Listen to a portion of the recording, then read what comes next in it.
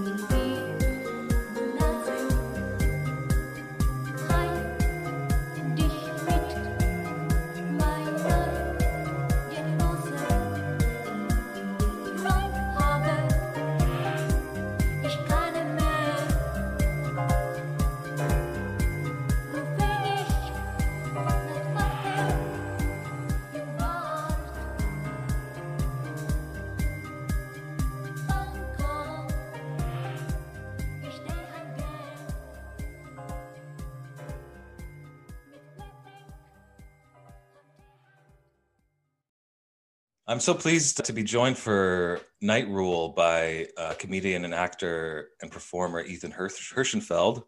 Been following his work for a little while here, and he's a very hilarious and intelligent and insightful man. You can see his latest comedy album. I believe it's called Thug Thug Jew. Is that correct, Ethan? That is right. Thug Thug Jew. That's the album. Can you explain the thinking behind that title a little bit? I wish I could. It just came to me in a dream, a fever dream. And no, it's so as an actor, I play a lot of bad guys and a lot of different ethnicities, ethnic bad guys. And so I do some jokes about that. And one of the jokes involves a realization that a series of auditions my agent sends me out on, like in order of the roles. It's Thug, Thug, Jew, and then again, Thug, Thug, Jew. And then the earth-shattering punchline on that joke is Thug Thug Jew. That's Duck Duck Goose for the ethnic actor. That's it. Thank you. Yeah. People would have seen you in I think you were in The Plot Against America, Boardwalk Empire, Girls, Blue Bloods, Damages. I don't think enough people know about Damages. When I saw that you were in that, I thought I had to go back and maybe check it out because that was kind of an underrated show in a bizarre way. I don't know. I think it did really well. Glenn Close either won or was nominated a bunch of times for some awards for her performance as Patty Hughes, the sort of the villain hero of the thing. And people, I don't know. What was it on? It got great reviews. It got a lot of, it was out there that, like, name wise, but I feel like it didn't end up in a weird way to my mind with the following it kind of deserved, because it was kind of ahead of its time in a lot of ways, like the way it treated kind of the timeline, the way the story kind of unfolded, and so many great performances in it too. I got to meet Glenn Close in the makeup trailer. That was exciting. Our dogs sniffed each other. That was wow. And I got to work with some great actors on it. And I got to watch Ted Danson my first day there for shooting. I got to see him just doing a scene, and he was just masterful. Yeah, he's So great in that. yeah, he's amazing. I mean, I think Rose Byrne is really phenomenal too as Yeah, the other lead. Um, absolutely. can you get me her number? No, I'm just Um, when joking. you never have to you, you never have to say just joking when you're talking to a comedian. Okay. I Good. mean, you can. It's fine if you want to say it. I'm just saying you never have to say that because that's the assumption. The assumption is you're joking. Yeah, and certainly my friends will have the same philosophy when it comes to all of my statements. So Yeah. just to kick things off, I know I was listening to you, and you were talking about opera recently, Mhm. and I know that you're an opera singer. You've performed, I think, in a few different places, correct? Mhm. Yeah, I was a singer for a long time. I sang in a lot of different theaters in many different places. And that was really the focus of my professional life for a long time. Yeah, so I moved on from that being about 5 years ago. I switched my focus to the comedy and the TV stuff. Mm. But yeah, it was a long stretch as a singer. That was my real focus, as it has to be to do that well. That's one of those things, like a lot of things, but kind of like a martial art or a sport where you got to really keep at it and keep working at it, and or you fall out of shape with it. So it's really like that. Yeah. Of course, yeah. I mean, I think I'm similar to a lot of my listeners in that my only exposure in North America, to high culture was, or to opera was the Pagliacci episode of Seinfeld. So I wanted to ask you, as someone acquainted with kind of the arts and the cultural output of and kind of cultural, what am I trying to look for? The cultural Yeah. milieu of different countries. Uh-huh. I think you probably have a pretty good understanding of the contrast of how kind of the arts are treated in different places, Hmm. and maybe how some places maybe invest a lot more in Yeah. those pursuits than America. Like, do you think that America has a lot to learn from other places about kind of public support and for the arts? Um, yeah, I mean, the big contrast is if you look, I sang a bunch in Germany, and if you look at the budget for this is a statistic, you can confirm it. I don't know if it's true, but that hasn't stopped me from repeating it for 20 years. But the city of Berlin alone has a much larger arts budget than all of the United States. So public support for the arts is part of the understanding of what a country does in Europe, especially in Germany. Public subsidies for the arts. So as a result, every town of any size has its own opera company and also has a theater company and a ballet company. Just Google, go to any medium or small city on Google and look up the theater, and the theater will have a stable, um, by which I mean like a repertory company. It's not like they put on a show and they hire actors for it. No, they have a troupe. They have an acting troupe in their theater that are paid. They're paid a monthly salary. They have health benefits, and they put on a season of theater, and they put on a season of opera and ballet, and it's an integral part of every city. So I had a contract for a while. Well, I didn't stay that long because I wasn't used to being a fixed member of a company. I was more in a freelance thing. But for for half a year, I was in Bremen. Bremen is a northern city not far from Hamburg in the north of Germany. Beautiful little city. The very old part of it, which you feel like you're in Disneyland or in Munchkinland. It's this tiny little neighborhood that it was, for whatever reason, it escaped being bombed to smithereens. That little area, beautiful little town, and a vibrant theater. And they have a nine or 10 month season for all of these arts, and they don't depend on. So the difference is if you look at the opera culture or the opera business in America, what takes the place of that public money in America is private donations. So in neither of those two setups do ticket sales pay for the whole thing by any stretch. So in Germany, the government is writing a check to the opera companies, and in America, it's private donors and charitable organizations. If you look at the playbill at any opera house or ballet or symphony, you'll see the names of very big insurance companies and probably oil companies. That's who pays for it in America, because the productions are very expensive, and ticket sales account for whatever percentage it is. If is it 15, 20, 30, I don't know.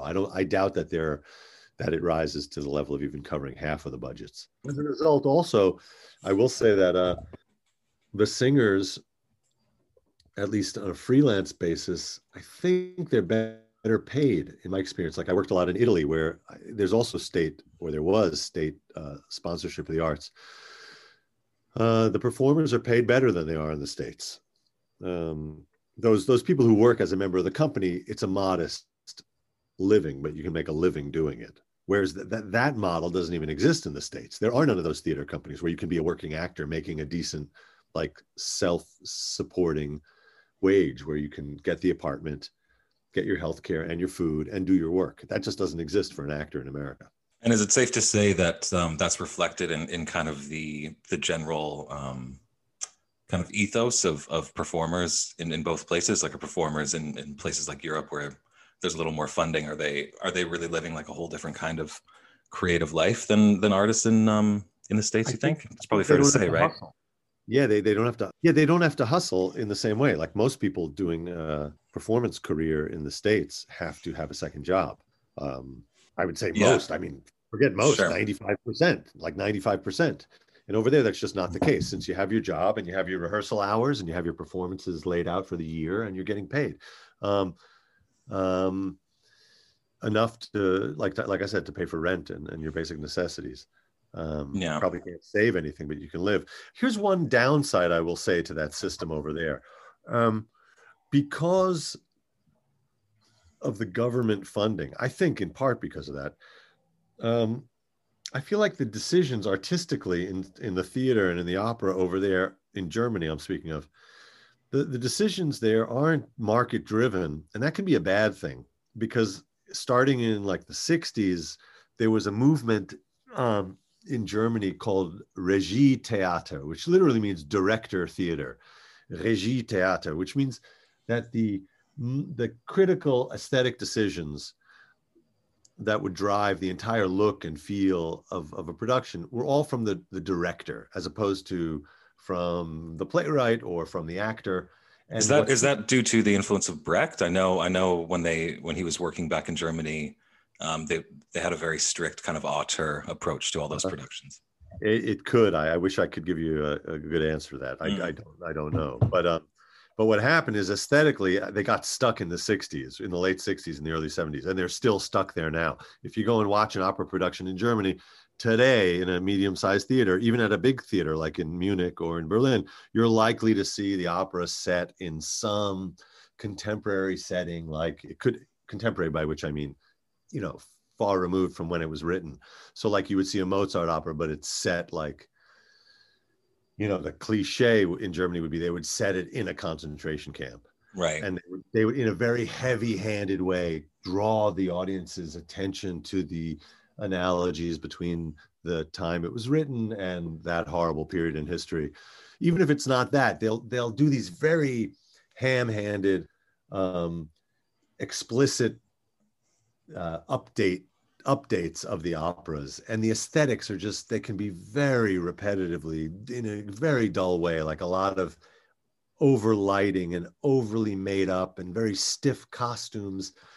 Kind of maybe hard for me to describe what it looks like or feels like, but it can be a difficult experience for the performers and for the audience. Although the audiences over there have been beaten into submission by decades of this, so they think it's normal. Sounds a little overwrought to me. Yes, it's very it's tortured.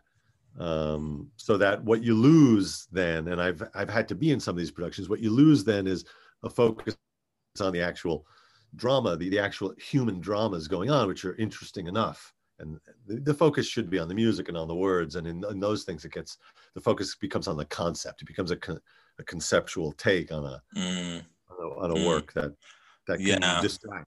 Yeah. The type of play that you probably maybe don't fully understand unless you read the playbill, which I had a theater professor tell me that was always the worst kind of play. He would never read the playbill, because his philosophy was like, I'm here to watch your performance. If I need to read something else to understand what I'm watching, you're not doing your job. Yeah, I would agree 100%. I like that professor already. I try not to read that stuff before I watch a show. Um, and also that brings up a kind of another way to say what I'm saying, which is that those productions don't serve the drama. The things I'm talking about, that regie théâtre, that approach doesn't end up serving the drama, by which I mean it doesn't. The director, from my point of view, the director's job should be to illuminate the work and bring it on its feet and show those human interactions that are already in there. It's a hard enough job to make those things clear, to make the scenes engaging and clear, and to tell the story clearly. That is hard enough. What these people do frequently is they'll get so excited about their idea for what period the thing's going to take place that becomes the whole focus. They don't actually end up fleshing out the story for the audience, which is what their job is. Let me just hear me out here for a second, though. Like, just like picture this, okay? Ibsen's Enemy of the People set in a 1970s discotheque. Okay, just imagine that in your mind's eye. That is amazing. That's amazing. That's literally what I think the pitch sounds like at these opera companies. I feel like that's exactly when the director is pitching themselves with this project. That's about as deep as it goes. A few years ago, they had a new production of Rigoletto at the Metropolitan Opera, where a lot of this aesthetic has crept in, especially under this new regime, which started, I guess, a decade ago. But they took Rigoletto, which, it's one of my favorite operas, great opera. If you don't know it, and if you're interested in getting into opera or hearing beautiful opera with a great story also, that's a great place to start. But they updated it to a casino in Las Vegas in the 70s or whatever. You just, you want to just fall asleep. But, I guess some audiences like it and they appreciate the attempt, but it's a distraction. There's there's definitely examples where it works really well. Like I really love the Ian McKellen Richard III film that they set the whole thing in Nazi Germany. I thought that was quite strong. Okay. There's that version of Titus as well. That's kind of very anachronistic, but I think it's definitely overdone by this point. It is kind of a little bit of a knee-jerk idea that I think people have. It's like somehow by changing the setting, you won't have to kind of do harder work to, like you say, kind of get into the blood and guts of the drama itself. Yeah, I was in one of the first plays I was ever in college. I was in a production of a Gilbert and Sullivan show called Patience, which is about I think it's about, well, when they wrote it in Victorian England, there was some debate or some cultural war going on between the aesthetics and the whatever the other people were. And so this director had the idea that he was going to set it in 1950s America. So the beatniks, his idea was that the beatniks were like the aesthetic, and it seemed to make sense. And that was my first exposure to that kind of thing. So it seemed okay. So I'm not going to say it's a terrible approach, but it's a little bit superficial. I heard you talking on during office hours about Beethoven's opera Fidelio. I like most people in North America, I'm more used to getting my culture distributed via monochromatic palette by a multinational corporation. So as someone who I think speaks very eloquently about opera and the arts, and I think it seems like you've had a lot of really strong personal experiences and reactions to things. What are some other maybe moments within the world of opera that are particularly intriguing to you that you can maybe comment on and introduce people to? For me, as a performer, a lot of what I was engaged in was like, I was listening to the people who were on stage next to me. So I had moments where I was blown away by the artistry or the vocal, like the vocal heft of some people. Like a real highlight for me was I got to sing in a production in Genoa in Italy of the Benjamin Britten opera Billy Budd, which it's based on a Herman Melville story, and it's a short story or a novella length thing, I guess, by Melville. It's worth reading and listening to that opera. It can be tough on the ear at first. It's not melodic in the traditional sense. It's hard to walk away from that humming any of the tunes. But I was in that production, and there were three. I had a small role, but there were three real heavy hitter American singers. There was anyway, the tenor was this guy Bob Brubaker, and Robert Brubaker. I would suggest just try to look him up and listen to him singing. It was an amazing thing. He sang the role of Captain Vere, and that story of Billy Budd, it's narrated by the captain. He's telling a story from many years ago when he was the captain of a ship, and there was a tragic incident that occurred with a member of his crew named Billy Budd, who was kind of challenged in some emotional and developmental ways or something. And so it ends up tragically, but this guy Vere is recounting the story. And this guy, Bob Brubaker, he had such a stentorian voice, like a tenor. But I mean, when you're standing next to him on stage and he's letting it rip, it is just, it's, it blows your hair back, and beautiful singing, but just loud. I mean, impressively loud. And the thing with opera, if you don't know about it, is it's unamplified. That's the trick. So the vocal training is all about how to be able to make a beautiful and consistent tone that's audible over the noise of an orchestra. So, and in that same production was Samuel Ramey, who's a bass, who's very famous. And if you don't know his work, Samuel Ramey for many decades was the world's greatest bass. So he was doing the role of the villain, which is a great role also. And then the guy, Billy Budd, was by a guy named Dwayne Croft, who's a world-class baritone. So the three of them on stage together, that was incredible. But so that's one moment or experience that stands out for me. And also that the fact that one might picture it as a very serious art form, but there was a lot of, like, I played one of these officers on the ship, and the two other officers were played by another American and then an English singer. And we had a lot of moments of what they call, cracking up or corpsing, they call it in England, those moments on stage where it's very serious, but the actors are on the verge of just peeing themselves from laughing. We had those moments where, because it's just funny, because you're there singing this very serious moment, but you're wearing, you're in tights, and you have wigs on, and you're dressed up like, it's like Halloween, and we would just do stuff to crack each other up. You'd make a face, or you'd do whatever it was to kind of, and then backstage you would be able to hold it just till the second you were out of sight of the audience, and then you just crack up.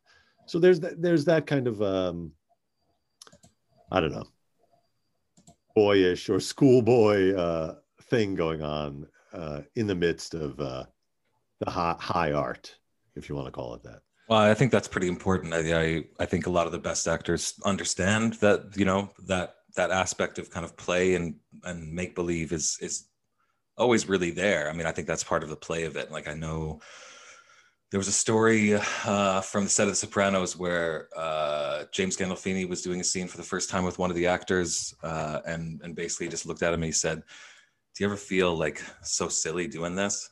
And James Gandolfini's just like, all the time. The time.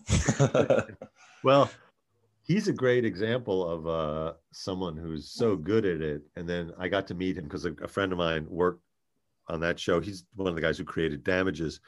So I got to talk to him. He didn't sound like Tony Soprano. He's just a very serious actor who got very associated with that role because he was so great at it. But he's just a guy pretending. And that's my approach. I'm glad you said that about how important that kind of play thing is. My approach and my belief about performance is that it is make-believe, and that should be embraced. I'm not a student of the, method or those approaches that are deeper in a way. And is that reflected in my career choices as far as what I play? Maybe, but I don't think so. I think just imagination is what it's all about. You just have to imagine yourself into the situation and credibly portray. That's my belief. I mean, other people have the other approach, and they do it incredibly well. So I think you can do it lots of ways. Yeah, I mean, acting is definitely a profession that accommodates a diversity of approaches. I Yeah. don't know if you heard that really funny story about Dustin Hoffman and Laurence Yes. Olivier on Marathon Man. Yes. Yeah. Do you want to Yeah. relate that to the listeners that maybe haven't heard it? Because I always thought it was hilarious. Um, Or I can.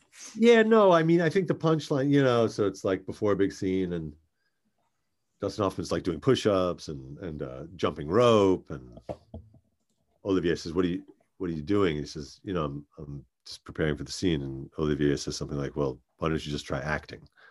Something along those Yeah. lines, which is Um, yeah. yeah, Which is a great, it's a kind of story that always makes actors laugh. yeah, I am really fascinated in like the different approaches that actors take when preparing for a role. I think it's really fascinating to kind of find out how different people kind of get into the psychology of the characters they're portraying, and also the drama mhm. of like the moments they're going through. Like I think you probably like prepare only to a certain extent. I listened to Mark Maron's interview with Frank Langella recently, and he said, Oh, you prepare, but then you have to just like jump into the abyss. You just have to leap. You have to jump off the cliff right into the moment. Can you talk maybe a little bit more, because I am interested in it, about your approach to acting and characterizations? yeah, I would definitely agree with Langella, because at that point, once you're there and they say um, action, you can't do anything but say your words, really. So I think all the preparation. I don't know who it was. I heard someone talking about the primacy of the words. So all you have there is your words and your relationship to the words that you've developed from studying them and preparing them and repeating them and playing around with them. Um, I think I lean heavily on that. That's certainly from the opera training. Um, you have the notes and the word. I'm sorry, I I have nothing. I have nothing coherent to No, no, say. no. I mean, well, an actor's first job, I think, for a lot of actors is to interpret the text and come up Yeah. with your own understanding of what the text is trying to accomplish, and your own kind of version of I think interpreting the text and trying to like honor the work of the author, as opposed to say, like, there's some actors that just come out and say, oh, I base every character on myself, Right. and I'm just really, it's really just all from me. And I think, that might work to a certain extent, but um, Let I me. think a lot of my favorite actors, I think, are pretty text focused. Yeah, I'm definitely. It's weird also, because like the stuff I've been doing as a stand-up comic, you get up there and you're telling jokes and you're relating stuff that you've written yourself. And for me, I'll do that for 10 minutes at a stretch, 20, or in the case of my album recording, for an hour. And so that's one scale of performance. The TV roles that I've been doing for the last few years, it's on a very different scale. It can be a big moment with it can even be with a few hundred background actors and all sorts of stuff going on. But you're talking about minutes of text. So it's a very different feeling, as far as the preparation and the weight of the lift. Like Mm-hmm. there's an adrenaline thing that happens in both cases. Like I got to do a part in a movie back in October, in November rather, a Netflix thing called Red Notice, and I did a ton of preparation on it. And then there I was, big set, big room, outdoor scene full of people, and the tech crew. There's hundreds of people there, and all eyes and all the attention, all the focus is on you at that moment. And they say action, and it's kind of it's a funny. Um, I think Langella really nails it there. You can't do anything at that moment, but just do it. There's no thought about anything for me at that moment, but I'm just in that, just imagining my way into that situation and into those words and just delivering them. I've already done a lot of preparation work with the text, um, just getting my head around what it means and what the key to it is and what the audience has to get out of it. So I really do have that sensation in the moment when the thing is filming of just I think, of just behaving, which I think is what you're supposed to do. They say that's one of those early acting lessons. They say acting is doing. So you just have to do whatever the scene is. Just do it. And here's the other thing, which is worth underlining. The casting process for these projects is pretty elaborate and extensive. They look at a lot of photos of people, step one. They look at a lot of tape of the people, step two. Then they look at a lot of submissions of the actual scene that have been sent their way through, agents put it out to their clients. So they invite people to then submit. Then from those dozen or 24 ones that they've looked at, those submissions, they'll send a few of them to the actual director and the producer. Then that's a final selection of who they want for the role. My point is that they've already decided that you are perfect for this role. So the pressure of like, oh man, how am I going to credibly inhabit this thing? That's out the window, because there's zero pressure at that point. You are that thing. You've just, you've gone through a sieve, just a few particles have fallen out, and then you're the chosen, grain of rice or whatever for that part. That's it. They know you already look like it. Just don't fuck it up. I mean, that's on some level, I'm talking about it on the level where I'm doing it at this point. Sure. I'm doing these featured, they call them guest star roles sometimes on these shows, but that's highfalutin. They can be featured parts. Sometimes they recur in a couple of episodes. At this point, I'm hoping obviously to land a recurring thing or have my own show. But at this level, all that concern about how am I going to transform myself into this character, that's gone, because you don't have to. They've said, this guy, Ethan, holy smokes, this guy looks exactly like what I was imagining this character to look like. So, yeah, I mean, actors being notoriously a little bit neurotic, I'm sure it's hopefully comforting when you've gone through all that rigmarole and you've got to that point to say, look, like I'm the guy or I'm the girl they wanted, so I'm here for a reason. Yeah, in fact, I have a friend who's an actor, an excellent actor who's on Broadway and a lot of TV and other stuff, a friend of mine named Rufus Collins. And he gave me a great piece of advice once that he got from another acting teacher. And I hope I'm not misquoting, but it was basically like everything I just described.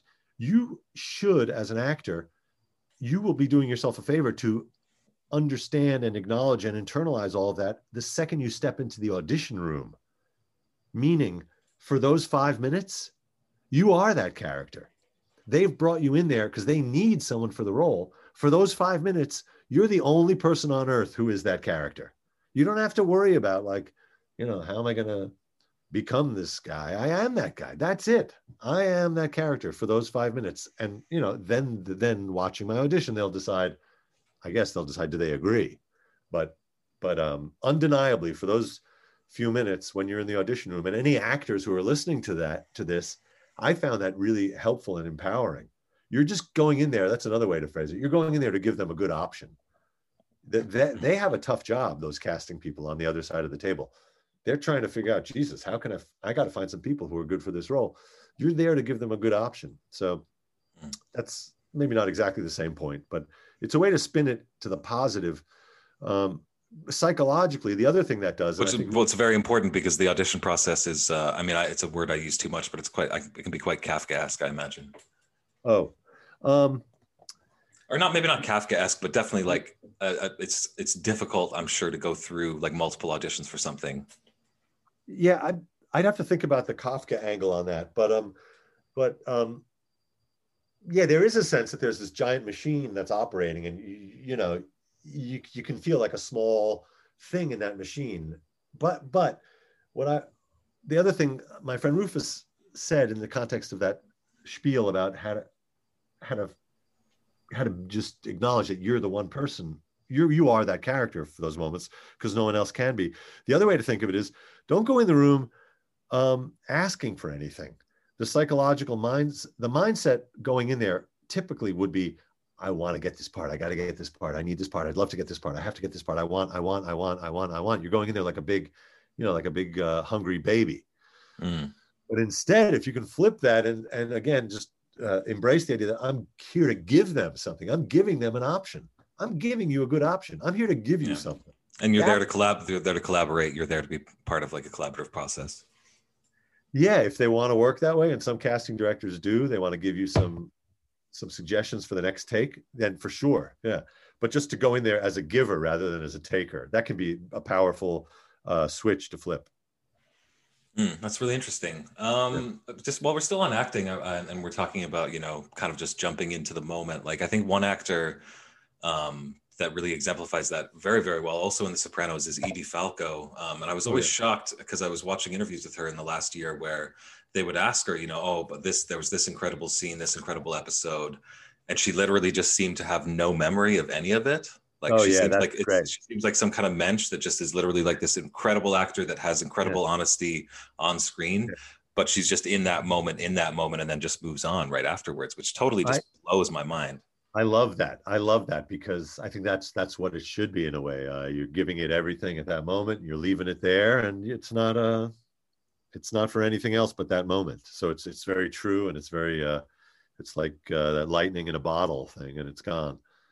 Although maybe that's not what lightning in a bottle is. Yeah, I guess that is. You get it on screen and you get it on film, and that's the end of it. That reminds me of um, my gripe with sports news, where they would, try to get a player to comment comment on the game, and I was always kind of dumbfounded by why do I want to hear this guy talk about his incredible, like, even, anybody, like I grew up, I played basketball pretty seriously and I was a big fan of it, but I didn't care what Larry Bird had to say about his performance in the finals against the Lakers. The thing speaks for itself. I mean, Jesus, it's not about words at that point. And if it is Mm. about words, the guy who should be supplying the words about it is not the guy who played it. Like, Yeah. we need critics to talk about Edie Falco's performance. That's what a good critic does. They illuminate the performance. But why should the performer have that added burden of having to talk about their own performance? It's It's actually something we've seen more of. Like, I mean, there was actually a hot minute, maybe about 10 years ago. I don't know when that Mel Gibson movie Apocalypto came out, but and it's still something we see once in a while where you'll see like a trailer for something and they'll show you images and then they'll have like the director talking about it, which I've oh yeah, always just found like incredibly weird. And yeah, it's like I'm watching this trailer for Apocalypto and then Mel Gibson is just sitting there in a chair being like, it's really a story about a man trying to save his family. yeah, And I'm just like, right, what the fuck? Like, yeah, yeah. It reduces. I was an English major, and I came to feel over the course of doing that, and maybe a little more acutely afterwards, how it, violent is overstating it, but there is a feeling that you're ripping this thing apart that already speaks what it has to say. mm, And especially as an English major, it's weird because you're using words to try to get at what these words mean. At least with an yeah. art critic, or if you're studying art history, at least you're applying words to a visual medium. But when you're applying words to a words medium, it's bizarre and it seems superfluous. Although, like a good critic, like I said, can raise that to a level, like Anthony Lane, the film critic in the New Mm. Yorker, who's brilliant. Or, I mean, I guess there's lots of. I have a friend, John Anderson, who's a film critic. You can I read his think stuff. Wesley Morris is another really great film critic out there. He writes for Yeah, the New York Times now. yeah. So people who bring humor and storytelling to their takes on these works of art. That's a beautiful work. That's a beautiful art form in and of Yeah. itself. Yeah. I suppose, like many things in life, those who are exceptional are a credit to that activity, and the rest are perhaps a detriment. But so it goes. I mean, it kind of comes back to the whole thing about, do I need to read the playbill to understand what I'm about to see? And I feel like, honestly, I mean, this might sound a little cheesy, but I feel like with any work of creative output, ultimately the most important relationship is the relationship between the artist and the audience. And when you have someone else come in kind of interrogating the work and Yeah. interpreting it for the audience, it's just adding this other element to the mix that may actually just, and oftentimes really just detract.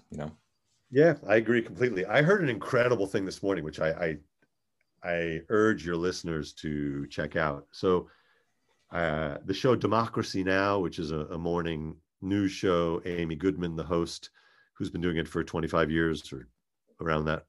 In 2010, she interviewed John le Carré. So I forget his Oh, real the last famous name. mystery or rare, like kind of like espionage thriller Yeah, novelist, right? exactly. Yeah, the spy novelist who just died a few weeks ago at 89. Incredible guy, but the interview is incredible. And one of the things he says in it, so watch it. It's I think it was rebroadcast just now on Christmas Day.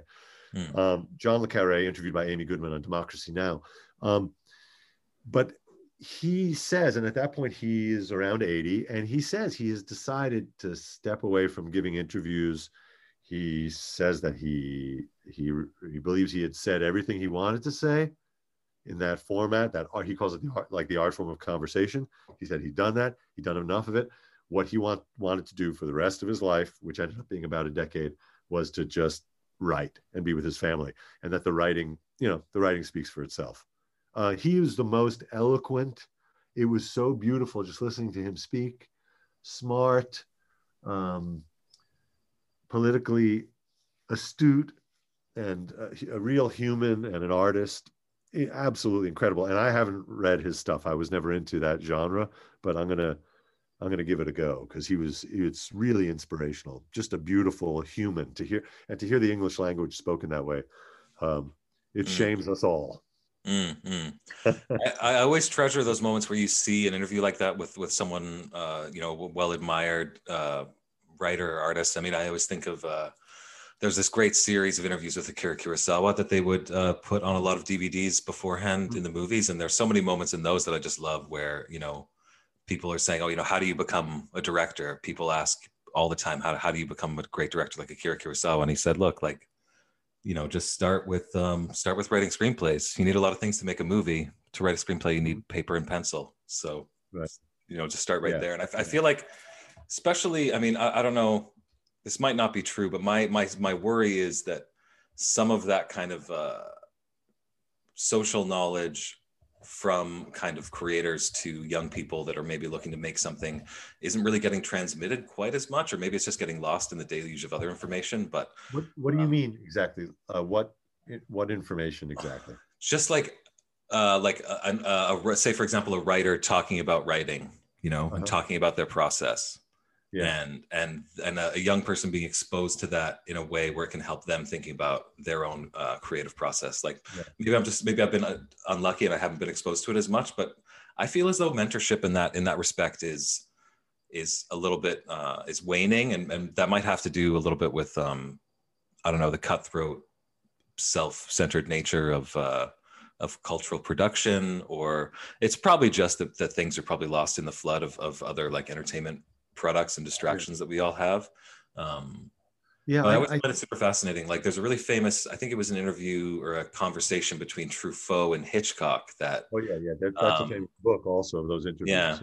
yeah. And like I don't know if that kind of thing is being put out there now. And I feel like there's also, and this is something I talked about with a previous guest, there's a perspective out there among certainly a lot of young people that there's everything that needed to be done or could be done has been done, and everything that needed to be made or could be made has been made. Everything that needed to be said has been said. Like not even allowing for originality of expression either. It's just like we're just going to rehash everything.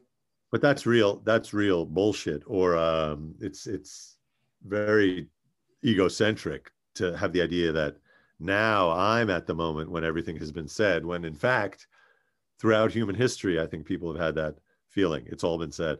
In fact, I have a friend who he says, and I've never fact checked this, and he told it to me 30 years ago, but he said that maybe the earliest or one of the earliest poems ever discovered, like on the wall of a cave, like a many thousands of years old poem, begins with the lines. It says, "I know it's all been said before,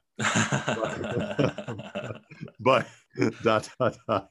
So it's like a love poem that's like 5,000 years old, and that's how it begins. So that's awesome. Yeah, I don't know if it's true, but it should be.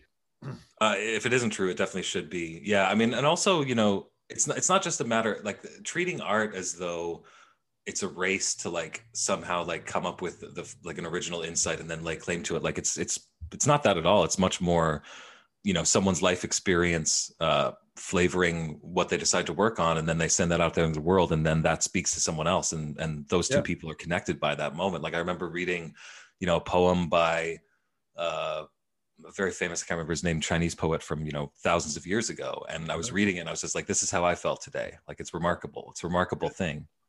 Huh. Um, There it is. yeah, the beauty of art, Ethan. Yes. The beauty of art. And the Um, longevity. yeah, Oh, that's what they say. That's what they said in Latin, right? Uh, life is short, art is long. Oh, that's fantastic. I've never heard Yeah, that before. yeah, that's Wow. a ars lunga vita brevis. Art is long, Of life is course. short. Yeah, Yeah. of course. I did fail a couple of Latin classes, so I do Yeah, understand that. I only took 1 year of oh Jesus, an alarm. Yeah, I took just 1 or 2 years of Latin. It wasn't my forte. If you're getting a call from Jesus, you can take it. Don't worry. Yeah, let me just hello. Yep. Yep. Yep. Okay, that was Jesus. And it's all good. No. Okay. Is he going to be meeting us for margaritas later? Yes. Margaritas. Margaritas. So before, Let me say this, go by ahead, the go way. ahead. A singer I sang with in Spain in 2014, we were in the opera of Brokeback Mountain at the opera in Madrid, and he had the lead role, and he's in Vancouver, so you might know him.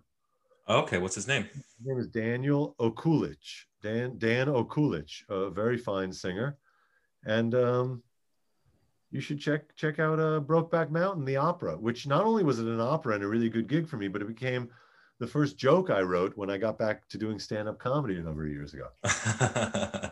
And the joke, I'll tell it since this has been too serious, this interview. The joke is I was in Brokeback Mountain, the opera. Yeah, they did turn Brokeback Mountain into an opera. Apparently the movie wasn't gay enough. I knew it was going to be something, but I didn't expect it to be that Well, good. Well done. it Well does done. it does have to be something given that title. Yeah, yeah. Um, okay, well, just to transition to the last, to another area. I mean, you are the son of a psychologist, Yes. which, as far as I'm concerned, makes you an expert, certainly compared to Sure. me. Sure. I've heard you comment quite eloquently and comically on a few psychological topics. I mean, personally, I've always been fascinated with foibles of all types, Uh-huh. and I'm curious if as the son of a psychiatrist, you have or psychologist, I don't remember, I don't know exactly what his title is. What perhaps what insights you could pass on to the listeners, or perhaps what that you've been able to apply to your own life, or perhaps there are insights that you've completely failed to apply to your own life that you could also pass on. Yeah, I don't know, and I don't claim to have any expertise at all. Although that's been a very fun and funny running gag on David Feldman, the Feldman Show, when I've had the joy of appearing on Thursday evenings. It's along with my dad, who's a psychoanalyst, and so we've gotten into all those topics because the format, which it's been really great. It's been a fun way to spend time with my father also. But the format is David will ask me kind of as though I'm the professional, as though I know something, even though I know nothing. I know as a patient, I've been in therapy in my life, and I've been around a lot of these Freudian types through my dad's.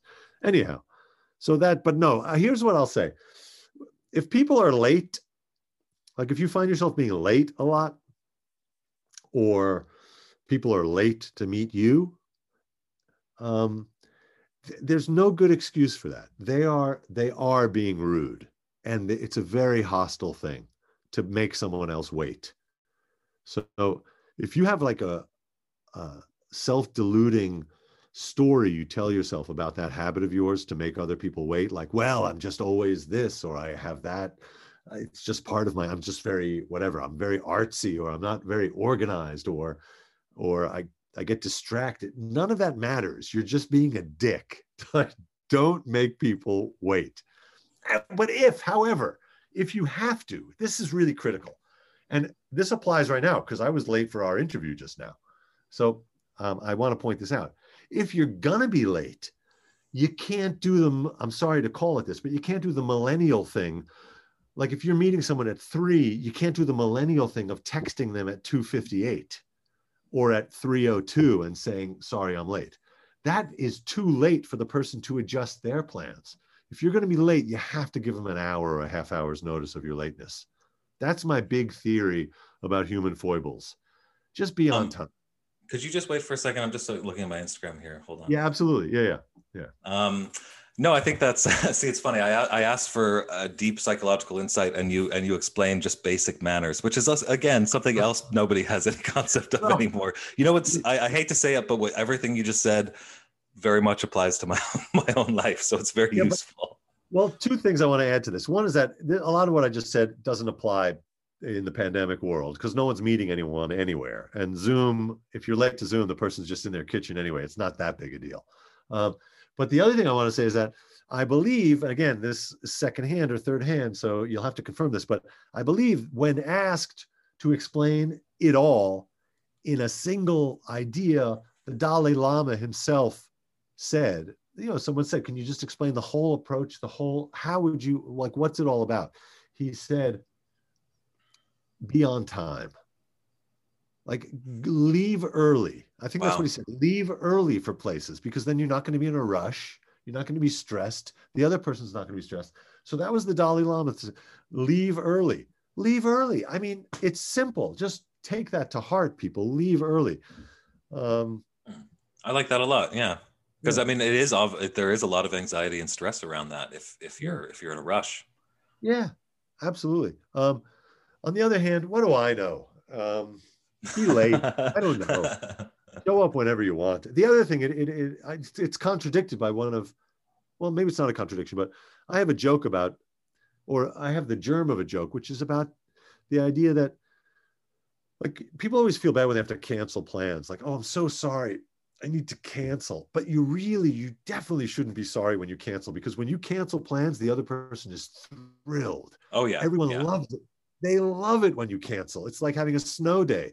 It's like suddenly you get this, you thought you had that block of time tomorrow taken up, and suddenly it's wide open. You can do whatever you want. You can go to the circus, you can take a nap. It's the greatest thing in the world when you get canceled on. So you don't get along with your friends very much, do you? No, I love my friends, but if you cancel, maybe this is an older. It's totally a thing. It's totally a thing. Yeah. Like people are disappointed if you don't cancel. Yeah, I think that I think that's another. It's probably, again, not a real deep psychological insight. But here, if you're still looking for something a little more profound, people say life is short, but it's not. It's extremely long.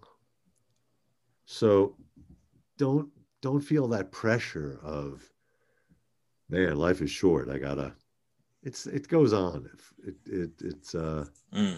That's interesting. It reminds me of something. I think she was a psychologist. She might have been maybe a neuroscientist. It was a TED Talk, and she was talking about these studies that they had done with people and their kind of their ability to how they manage their lives and organize their lives vis-a-vis their concept of themselves in time. So the way it works is you'd ask everyone in the room to say, okay, imagine yourself in 30 years and imagine, like, and then tell us, like, how similar you think you'll be, like how much you identify with that person in 30 years.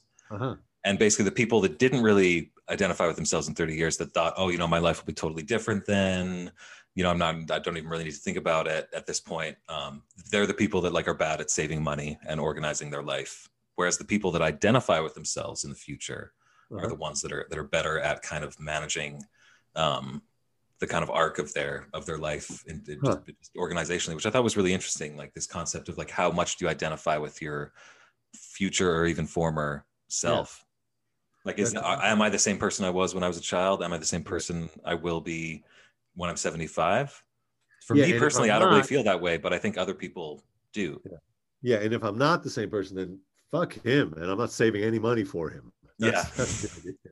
Screw him. Seinfeld's joke about how evening guy is always screwing over morning guy. It's like, it's not my problem. Oh yeah. Right. Yeah. Um, Well, that's interesting. I one definitely other, have sorry, go ahead. yeah. No, I was gonna say I definitely have a sense of being the same person. I've gone through many different kind of emotional and changes and career changes and all sorts of things, but I definitely have that feeling of being that same human on the inside.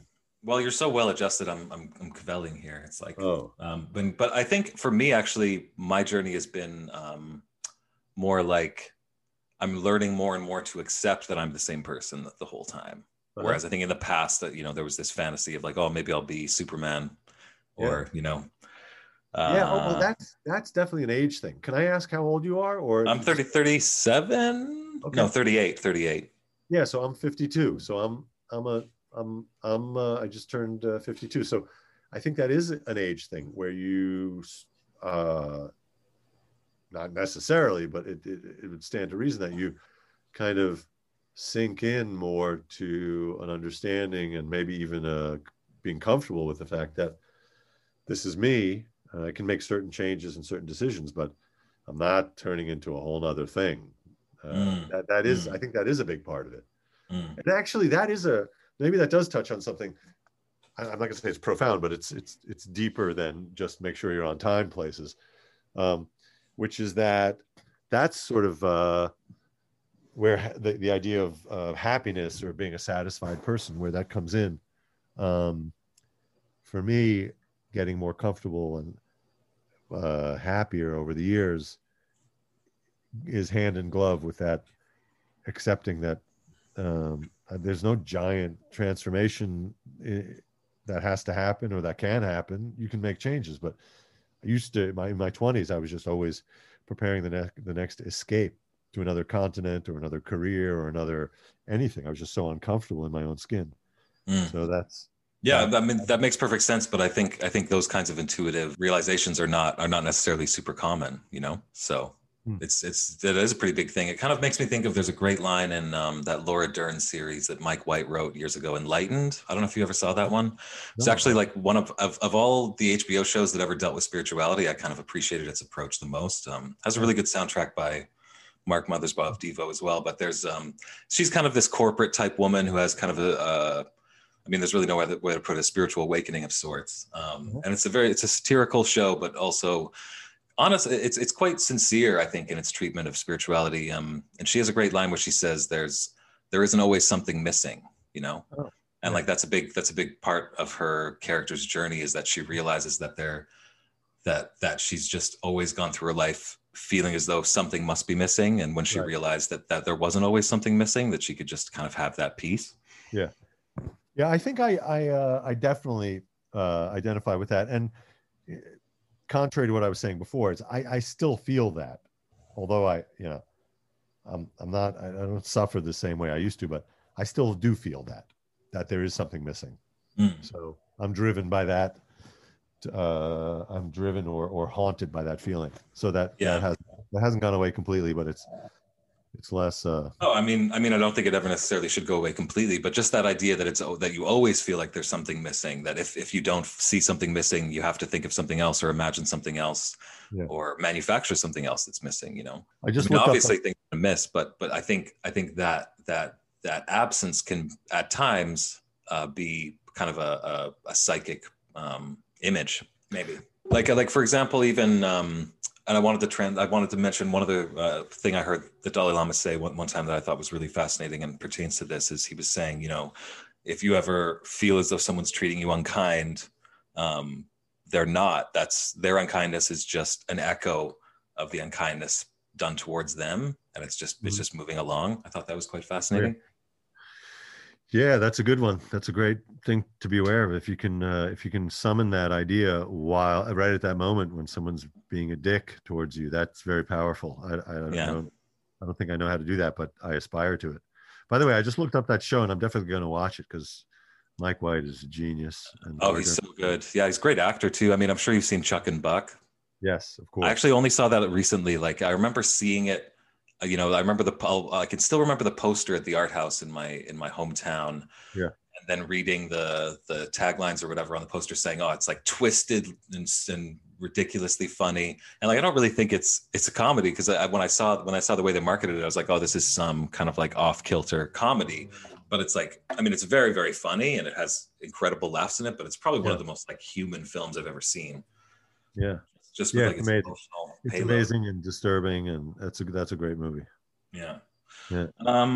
How much time you got left here, man? We can start the wind down procedure if you want Yeah. before No, we no, whatever you want to do. thoughts. Cool.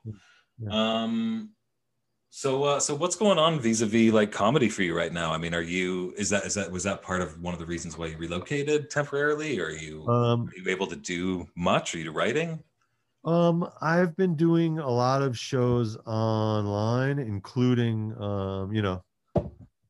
the Feldman Show, what we're doing right now. I've done a bunch of podcasts, and I do a daily show where I interview people, mostly comedians, actors, writers. I do that at noon on Instagram Live, noon Eastern, from my hammock. Nice.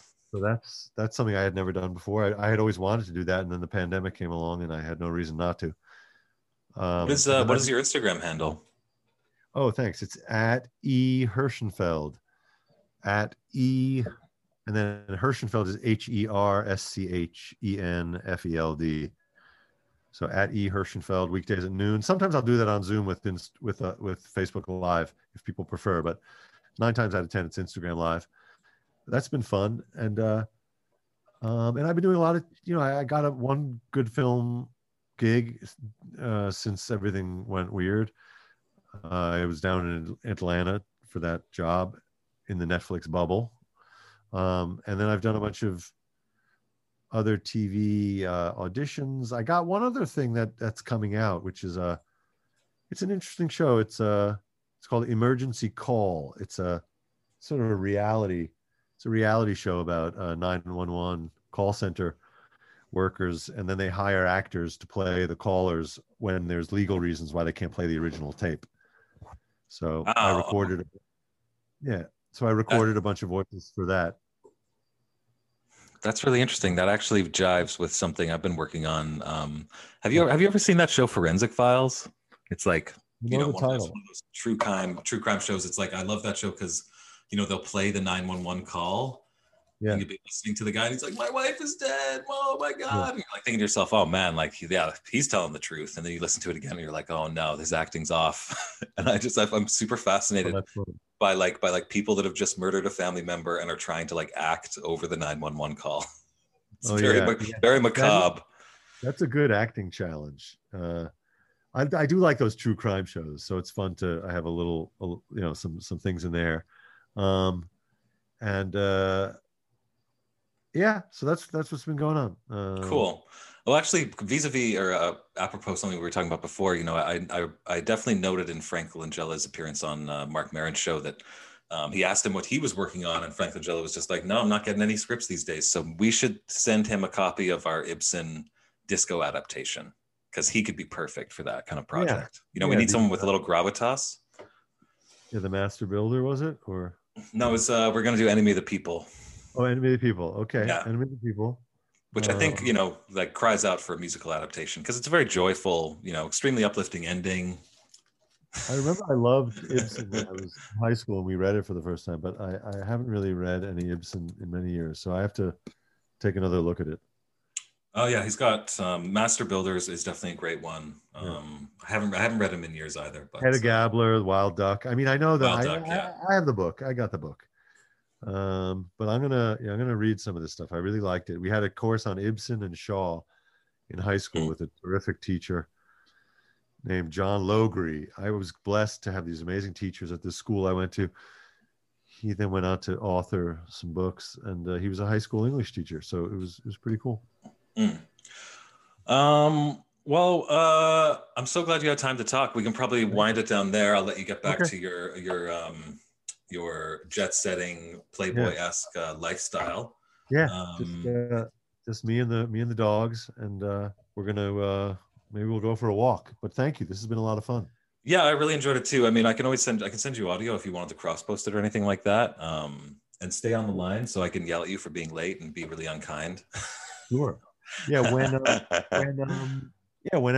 you have a link to it or whatever, I'll just share it far and wide. Oh, can you also tell people to look at A Very Bernie Christmas, which is a track from my album, which A Very Bernie Christmas is one of my beloved bits, which is on my album, Thug Thug Jew. And then the record company, a few weeks ago, they animated that bit, and it's out there on YouTube, A Very Bernie Christmas. Please have a look and a laugh, and then share it if you like it. Absolutely. Yeah. Thanks. Awesome, dude. Yeah, you're a really talented guy. So it was Thank really, you. really fun to get a chance to talk to you for so long. So I'll Yeah, thank probably you. have to try and goad you and cajole you at some point to come back on again. Yeah, I'd But love to. And feel free to ignore all my emails the same way my ex-girlfriends do. Though that's the never, standard operating never. procedure. By the way, I have to speak. I have to speak with them. They've been. That's not nice. That's not cool. Yeah. Yeah. Well, actually, I am working on a viral marketing campaign where I do message all of my exes and tell them that the rumors that I've been talking about them on the podcast aren't true, and that you know Oh, I would never say anything that terrible about them, that's and really good. they should just trust that I would never betray their trust that way. So. But depending on how promiscuous you were, that could either be a really good or not so good marketing. That's a good point. Like if you have 25 X's, that could really No, get the algorithm going. But if you have two, eh, I don't know if I have 25 X's, but I probably have like, a baker's dozen worth of people that, eh, still clench their fist and grit their teeth at my memory. I like it. I want to see the results. I want to see the data on that marketing.